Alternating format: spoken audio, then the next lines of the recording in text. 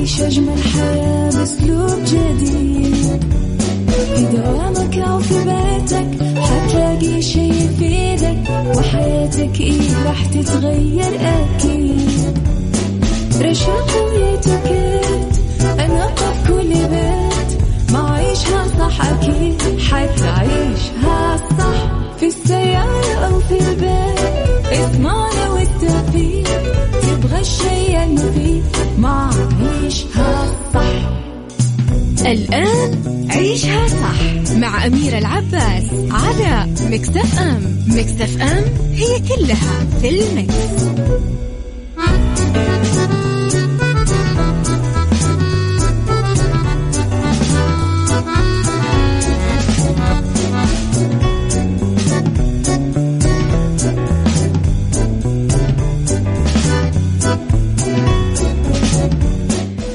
يا صباح الخير وصباح الجمال وصباح السعادة وصباح التوفيق وصباح الفلاح. تحياتي لكم وين ما كنتم، صباحكم خير من وين ما كنتم تسمعوني. طبعا أنا صار لي يومين ما أقرأ رسائلكم، بس لا اليوم راح أرجع أقرأ رسائلكم. طبعا الفترة اللي ما قرأت فيها رسائلكم كنت شوي يعني مشغولة في حاجات ثانية في الاستوديو، بس اليوم لا أنا رايقة طبعا لرسائلكم الحلوة. فارسلوا لي رسائلكم على 0548811700 وعلى ميكس اف ام راديو، تويتر، سناب شات، انستغرام وفيسبوك. جديدنا، كواليسنا، تغطياتنا وأخبار الإذاعة والمذيعين. طبعا 3 ساعات جديدة. ساعتنا الأولى أخبار طريفة وغريبة من حول العالم، جديد الفن والفنانين وآخر القرارات اللي صدرت. ساعتنا الثانية قضية رأي عام وضيوف مختصين. ساعتنا الثالثة صحة وجمال وديكور ومطبخ. على تردداتنا بكل مناطق المملكة تسمعونا، وعلى رابط البث المباشر، وأيضا على تطبيق ميكس اف ام اندرويد واي او اس. عيشها صح مع أميرة العباس على ميكس اف ام. ميكس اف ام هي كلها في الميكس.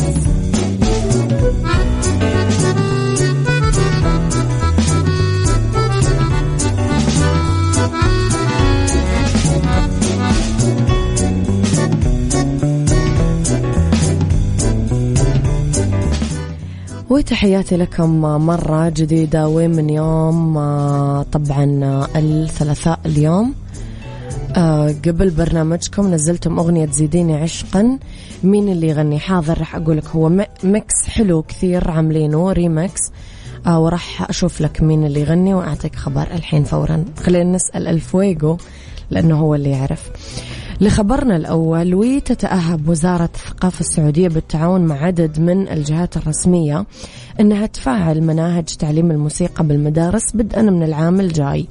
طبعا قالت الوزارة عن مصادر حسب ما ورد بالعربية أنه تفعيل مناهج الموسيقى راح يبدأ من المدارس الأهلية والعالمية وبعض الجامعات من خلال التصاريح اللي راح تصدرها وزارة الثقافة لهذه المنشآت.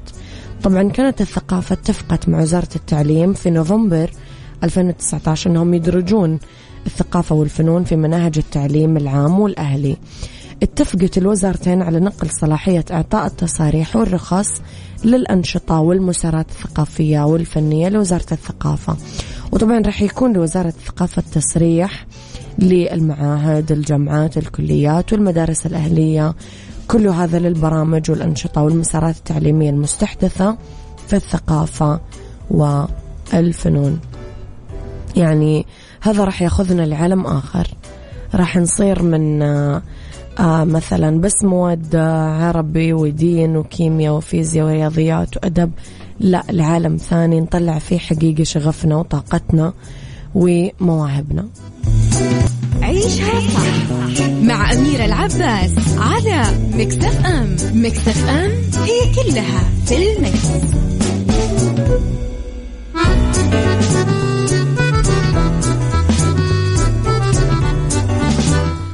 وتحياتي لكم مرة جديدة وصباحكم خير مرة جديدة. أصبح على كل الناس اللي قاعدة ترسل لي رسائل طبعا على 0548811700.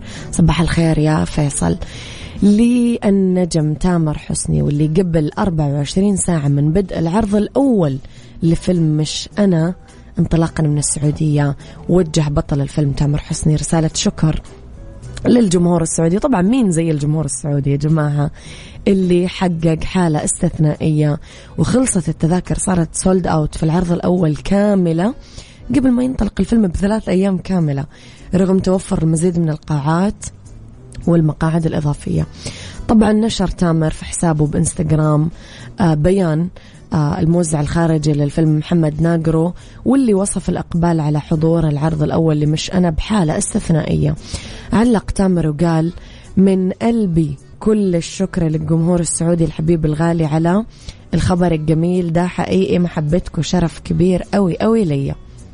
طبعا يذكر أن فيلم مش أنا هو أول فيلم اتصور بين السعودية ومصر، وجرى تصويره تحت رعاية طبعا الهيئة العامة للترفيه السعودية، وأول فيلم مصري يعرض أولا جوا المملكة قبل 48 ساعة من بدء عرضه في مصر. كل توفيق أكيد للنجم تامر حسني، وأكيد راح يكون حالة استثنائية كما وصفه.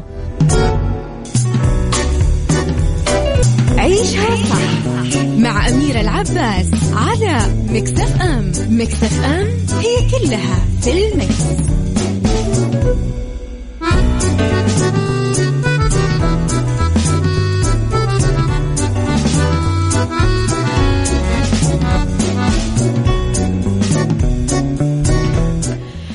تحياتي لكم مرة جديدة. ساعدت كاميرات مراقبة الشرطة في التوصل لمعرفة سر سلسلة من عمليات تخريب أبواب وشبابيك سيارات في بلدة ثورنتون بولاية نيو هامبشير. لقطت الكاميرات صورة الجاني، الشخص اللي عمل هذا الشيء. طبعا أنتم مستنين أني أقول لكم فلان أو فلانة، لا، تخيلوا أنه هو دب أسود، هو قاعد يفتح أبواب السيارات قاصد عشان يدخل على السيارات ويدور على الأكل. اعتقدت الشرطة أنه الدب مسؤول عن حالات تخريب أبواب وشبابيك السيارات، وأصدرت تحذير للسكان أنهم يشيلون أي أكل موجود بسياراتهم، لأنه يخافون من أنه يجذب الدب اللص المخرب. بس طمنت المواطنين أنه الجاني ما هو مسلح وما هو خطير، وعلم الحيوان يقول مجرد إصدار أصوات مرتفعة راح يخوف الدب اللي قاعد يدخل مناطق محظور عليه يدخلها طبعا، وهو في الوقت الحالي تايه من الغابات، عشان كذا قاعد يهرب طول الوقت. يعني شوفوا، أنتم تبغون تهربون من اللصوص، تبغون تهربون من الأعداء، وتبغون تهربون اهربوا من الدببة، هذا أهم شيء.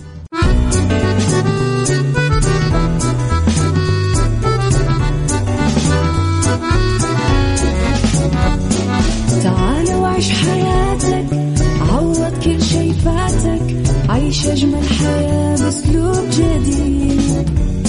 في دوامك أو في بيتك حتلاقي شي يفيدك، وحياتك راح تتغير أكيد. رشاق ويتوكيت أنا في كل بيت، ما عيشها صح أكيد حتعيشها صح. في السيارة أو في البيت اسمعنا والتوفيق، تبغى الشيء المفيد ما عيشها صح.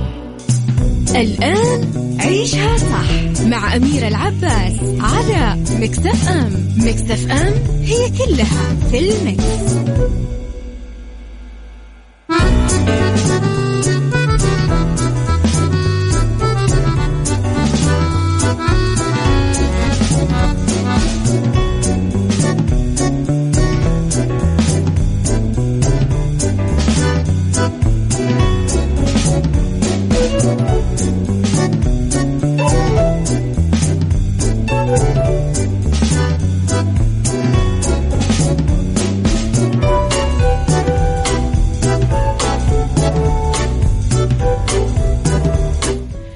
يا صباح الخير، صباح الورد، صباح الجمال، صباح الرضا والسعادة والفلاح وكل شيء حلو يشبهكم. تحياتي لكم وين ما كنتم، صباحكم خير من وين ما كنتم تسمعوني. أحييكم مجددا من وراء المايك والكنترول، أنا أميرة العباس. إذن ساعة جديدة واختلاف الرأي فيها لا يفسد للود قضية، لو الاختلاف الأذواق أكيد لبارة السلع. دايما توضع مواضيعنا على الطاولة بعيوبها ومزاياها، سلبياتها وإيجابياتها، سيئاتها وحسناتها. تكونون أنتم الحكم الأول والأخير بالموضوع، وبنهاية الحلقة نحاول أننا نصل لحل العقدة ولمربط الفرس. طبعا دايما تقدرون أكيد تشاركون في مواضيعنا وتقولون آراءكم فيها عن طريق الواتساب. تحقيق التوازن بين العمل والحياة بظل الضغوطات الاجتماعية، التزام الفرد بكثير مسؤوليات، يلاقي البعض صعوبة بإدارة وقتهم بما يتناسب مع نمط حياتهم، ويوجد كثير من الأشخاص اللي يعيشون حالة بعدم الاستقرار بسبب ذلك. وكمان في استطلاع عملته كلية هارفارد للأعمال أفاد أنه 94% تخيلوا من المستطلعين قالوا أنه هم يعملون أكثر من 50 ساعة في الأسبوع، ونص المستطلعين قالوا 65 ساعة في الأسبوع. لذا اتفق الخبراء أنه الإجهاد المتفاقم جراء العمل اللي ما ينتهي ضار بالجسد والنفسية والعلاقات. سؤالي لكم، إيش هي العادات الشائعة بين الناس اللي بسببها ما يقدرون يعملون توازن بين العمل والحياة؟ وكيف ممكن تسهل على نفسك إجهاد العمل لين تحقق التوازن بحياتك؟ قول لي رأيك على 0548811700. عيشها صح مع أميرة العباس على ميكس اف ام. ميكس اف ام هي كلها في الميكس.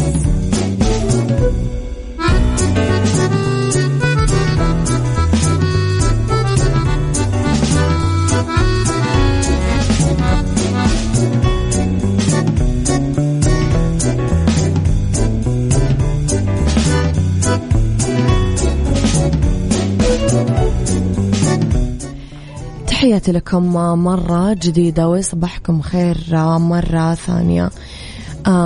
إننا نحصل على قسط كافي خلينا نقول من النوم، ناكل أكل متوازن، نشرب موية كثير، ندوم على النشاط البدني، هذه كلها عوامل مساعدة تخلينا نحصل على الطاقة اللازمة عشان نعمل التزاماتنا العملية وحياتنا الشخصية. إذا قدر الموظف يبدأ يوم العمل قبل بساعة حتى يتمكن من إنجاز بعض المهام، مثل يرد على إيميلاته، يدفع فواتير قبل ما تخطف الاجتماعات، بحلول نهاية الأسبوع راح يلاحظ أنه إنتاجيته أعلى، لدرجة أنه ما راح يحس أنه بحاجة أنه يتابع عمله بالمساء أو بعطلة نهاية الأسبوع. كل موظف لازم يحط حدود واضحة حول الوقت اللي يكون فيه غير متاح. يعني معليش أنا في الويكند ما راح أرد عليكم، هذه إجازتي. معليش أنا بعد الدوام ما أرد على أحد، خلص وقت دوامي، وهكذا. يعني حط حدود واضحة. لازم الموظف يحط حدود واضحة عشان يكون تركيزه على الرعاية الذاتية أعلى. إذا كان العمل يفرض على الموظف يتواجد المساء بالمنزل، لازم يحاول يقصر هذا الوقت 2 بالأسبوع فقط. في نصايح كمان، الحياة الشخصية لا تقل أهمية عن الحياة المهنية، لذلك كل موظف لازم يخصص وقت للمناسبات الخاصة، ذكرى زواج، عيد فطر، عيد أضحى وغيره من المناسبات، والعطلات العائلية، السفر والتمارين الرياضية وغيرها من الكلام الكثير. صباح الخير يا أبو عبد الملك. أيضا إذا كان الوصف الوظيفي الخاص فينا ما يتضمن القيام بأعمال تطلب مننا، لازم نقول لا، نتعلم نقول كلمة لا ببساطة. يعني هذا مش من شغلي معلش، أو ما أقدر أعمله أو ما أعرف أعمله. إذا كان موعد نهائي لتقديم المشروع، لازم نقوم ببساطة نطلب من شخص آخر أنه يقوم بهذه الأعمال بدالنا. إذا كنتم رواد أعمال، لازم نستعين بمصادر خارجية للقيام بأعمال معينة، تسويق، علاقات عامة، وسائل تواصل اجتماعي، محاسبة، إذا كانت ميزانيتنا تسمح بذلك، عشان نحدد أولوياتنا اللي نقوم فيها بأعمال أخرى. الأمر يتعلق بالعمل بذكاء مش بجهد أكبر أبدا. يعني دايما يقولون في مثل معروف يقول لك جيب الشخص الكسول عشان تطلب منه المهمات الصعبة. ليه؟ هو أكثر شخص رح يعرف كيف يعملها بأسهل طريقة ممكنة. فأنت كيف تحدد أولوياتك وكيف توزع وقتك. صباح الخير للفوتوغرافر ياسين الحبشي، يسعد صباحك.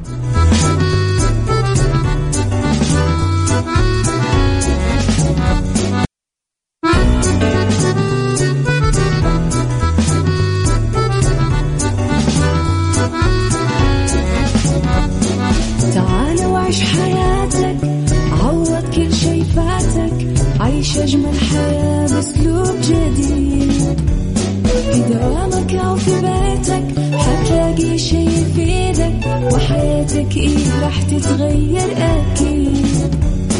رشاق ويتوكيت أنا قف كل بيت ما عيشها صح أكيد حتعيشها صح في السيارة أو في البيت اسمعنا والتوفيق تبغى الشيء المفيد ما عيشها صح.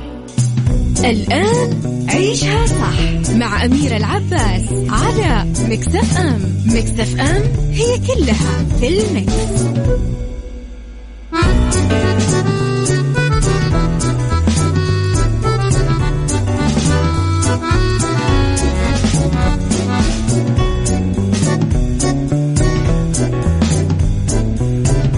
يا مساء الخير والرضا والجمال والسعادة والتوفيق والمحبة والفلاح وكل شيء حلو يشبهكم.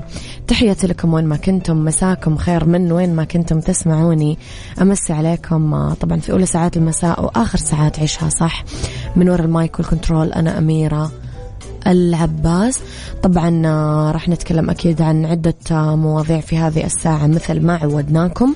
تقدرون تتواصلون معنا على 0548811700 وعلى @mixfm راديو، تويتر، سناب شات، انستغرام وفيسبوك. جديدنا، كواليسنا، تغطياتنا وآخر أخبار الإذاعة والمذيعين موجودة على الواتساب مكسف أم معك وتسمعك على 0548811700. وطبعا سعوديز نمبر 1 هيت ميوزك ستيشن إحنا مكسف أم.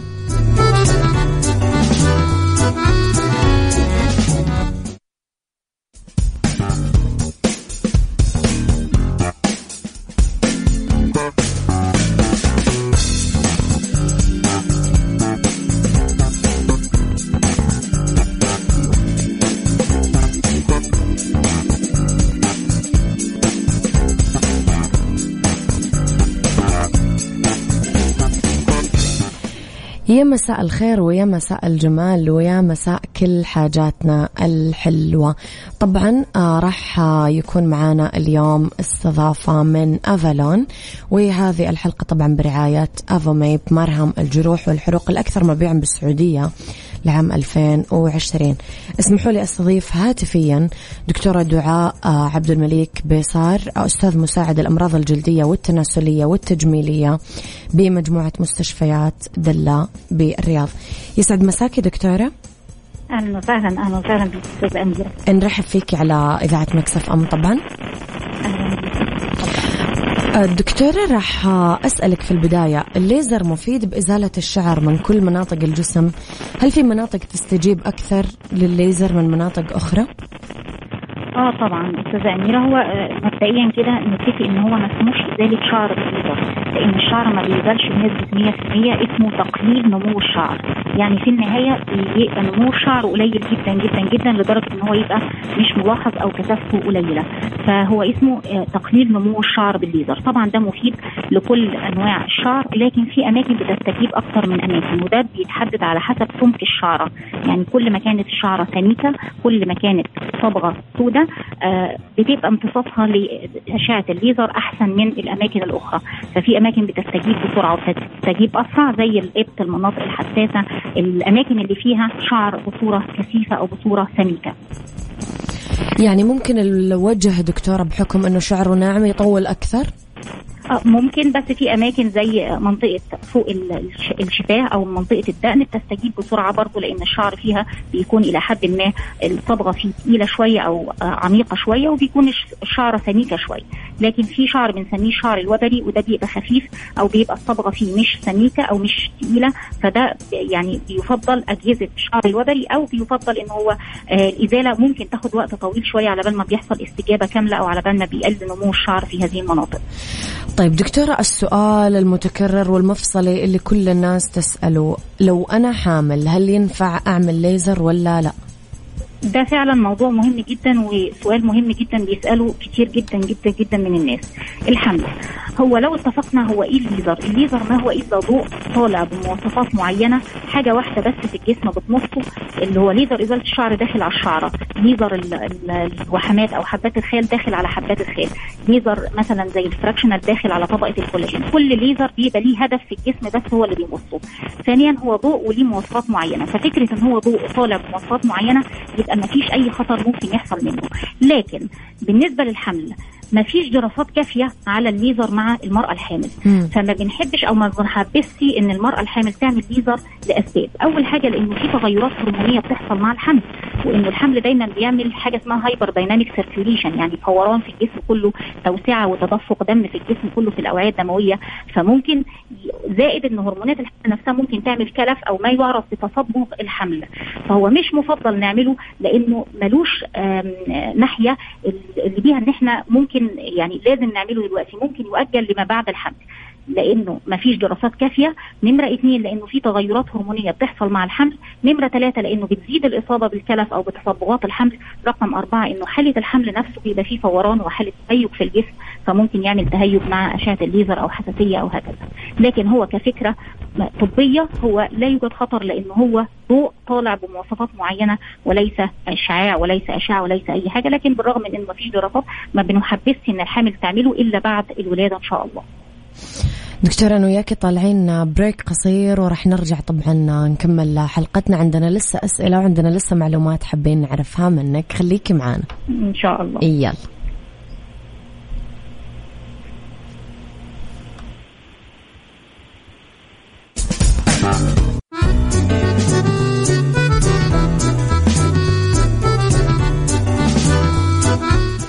وتحياتي لكم مرة ثانية، عودة مجددا لدكتورة دعاء.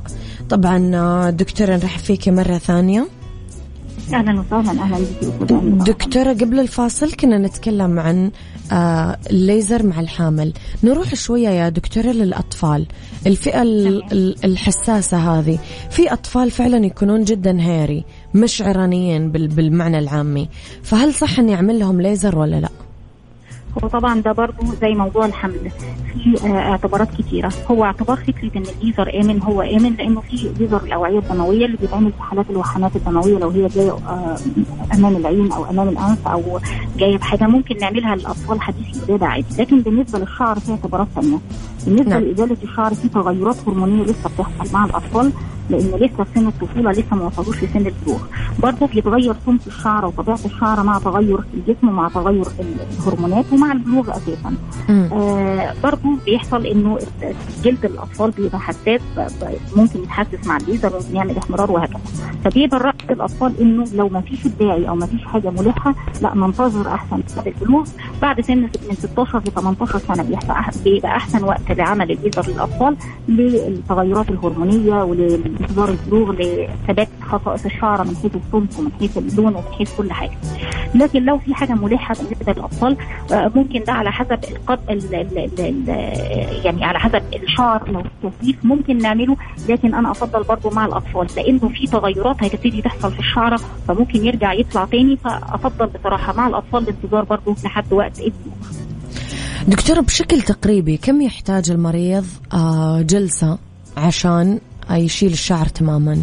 هو ده طبعا مختلف باختلاف سمك الشعر ونموها ونوع الإزر وانتظام المريض يمكن على الجلسات دكتورة ما يتراوح ما بين 6 ل 8 جلسات بمعدل كل جلسة كل شهر.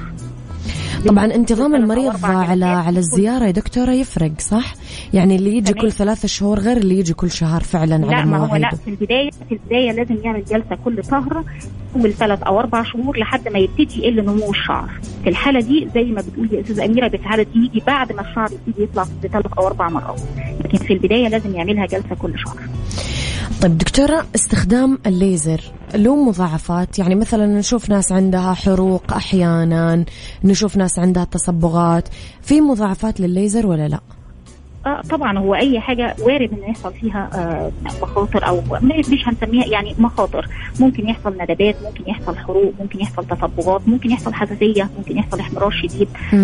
ده بيعتمد، ده بيقل المضاعفات او بتقل المخاطر دي مع الطبيب الواعي الفاهم. بيحدد نوع الجلد، بيحدد لون الجلد، بيحدد لون الشعر، سمك الشعره، بيحدد البارامتر او القياسات اللي هيمشي عليها المريض، بياخد منه تاريخ مرضي كامل، بيشوف الادويه اللي ماشي عليها، بيعمل له تحليل فحوصات او هرمونات لو كان في داعي لكده، بيشوف لو بياخد ادويه بتسهل حساسيه الليزر او بتسهل انه يحصل تورطات او بيحصل حساسيه مع الليزر، بيحدد وضع المريض بتاعه. لو حصل الكلام ده يبقى ان شاء الله ما فيش اي مخاطر او اي اعراض جانبيه ممكن تحصل. طبعا دكتور، المضاعفات مو كلها ترجع لأنه الطبيب غلط. أحيانا المريض نفسه يعمل حاجات غلط الطبيب وصاه أنه ما يعملها. فخلينا نتكلم شوية على الاحتياطات اللي لازم نعملها قبل وبعد إزالة الشعر بالليزر. هو المفروض طبعا انه برضه التاريخ المرضي مهم. لو المريض بيتناول اي دواء المفروض يقول سواء مضادات حيويه مثل زي مضادات حبوب الشباب، او بياخد اي مضادات سكله، او عنده مرض مناعي مثلا، او بياخد اي ادويه مثبطه او اي ادويه حساسيه، يعلم بيها الطبيب. ده رقم واحد. رقم 2 الشمس، التعرض للشمس المباشرة أو لأشعة الشمس المباشرة ما ينفعش عشان ده هيزود مخاطر الحساسية. نمرة 3 إنه ما يستخدمش أنواع إزالة شعر خالص قبل الجلسة، لأنه قبل الجلسة عموما يعني بيفضل إزالتها بالشفرة، لأن ده بيخلي سمك الشعر باين وبيساعد امتصاص أشعة الليزر فيها، وبيساعد إن الشعرة أو البصيلة تتحرق بالليزر. برضو بعد الجلسة على طول ما يتجنب التعرض لأشعة الشمس المباشرة، يتجنب الحرارة، يحط زي مرطبات، زي حاجات مضادة للالتهاب، زي ملطفات للبشرة وعلى الجلد. وكل ما استخدم المرطبات والملطفات دي كل ما قلل المخاطر. دكتورة يعطيكي ألف عافية، سعيدين جدا باستضافتك اليوم. أهلا وسهلا، أنا اللي سعيدة أكتر أستاذة أميرة. أهلا وسهلا. أشكرك دكتورة. إذن دكتورة دعاء عبد الملك بيصار، أستاذ مساعد الأمراض الجلدية والتناسلية والتجميلية بمجموعة مستشفيات دلة بالرياض. تكلمنا اليوم عن إزالة الشعر بالليزر ما بين الحقائق والنصايح. تقدرون أكيد دايما ترجعون تسمعون حلقاتنا على أبليكيشن ميكس اف ام أندرويد وآي أو إس.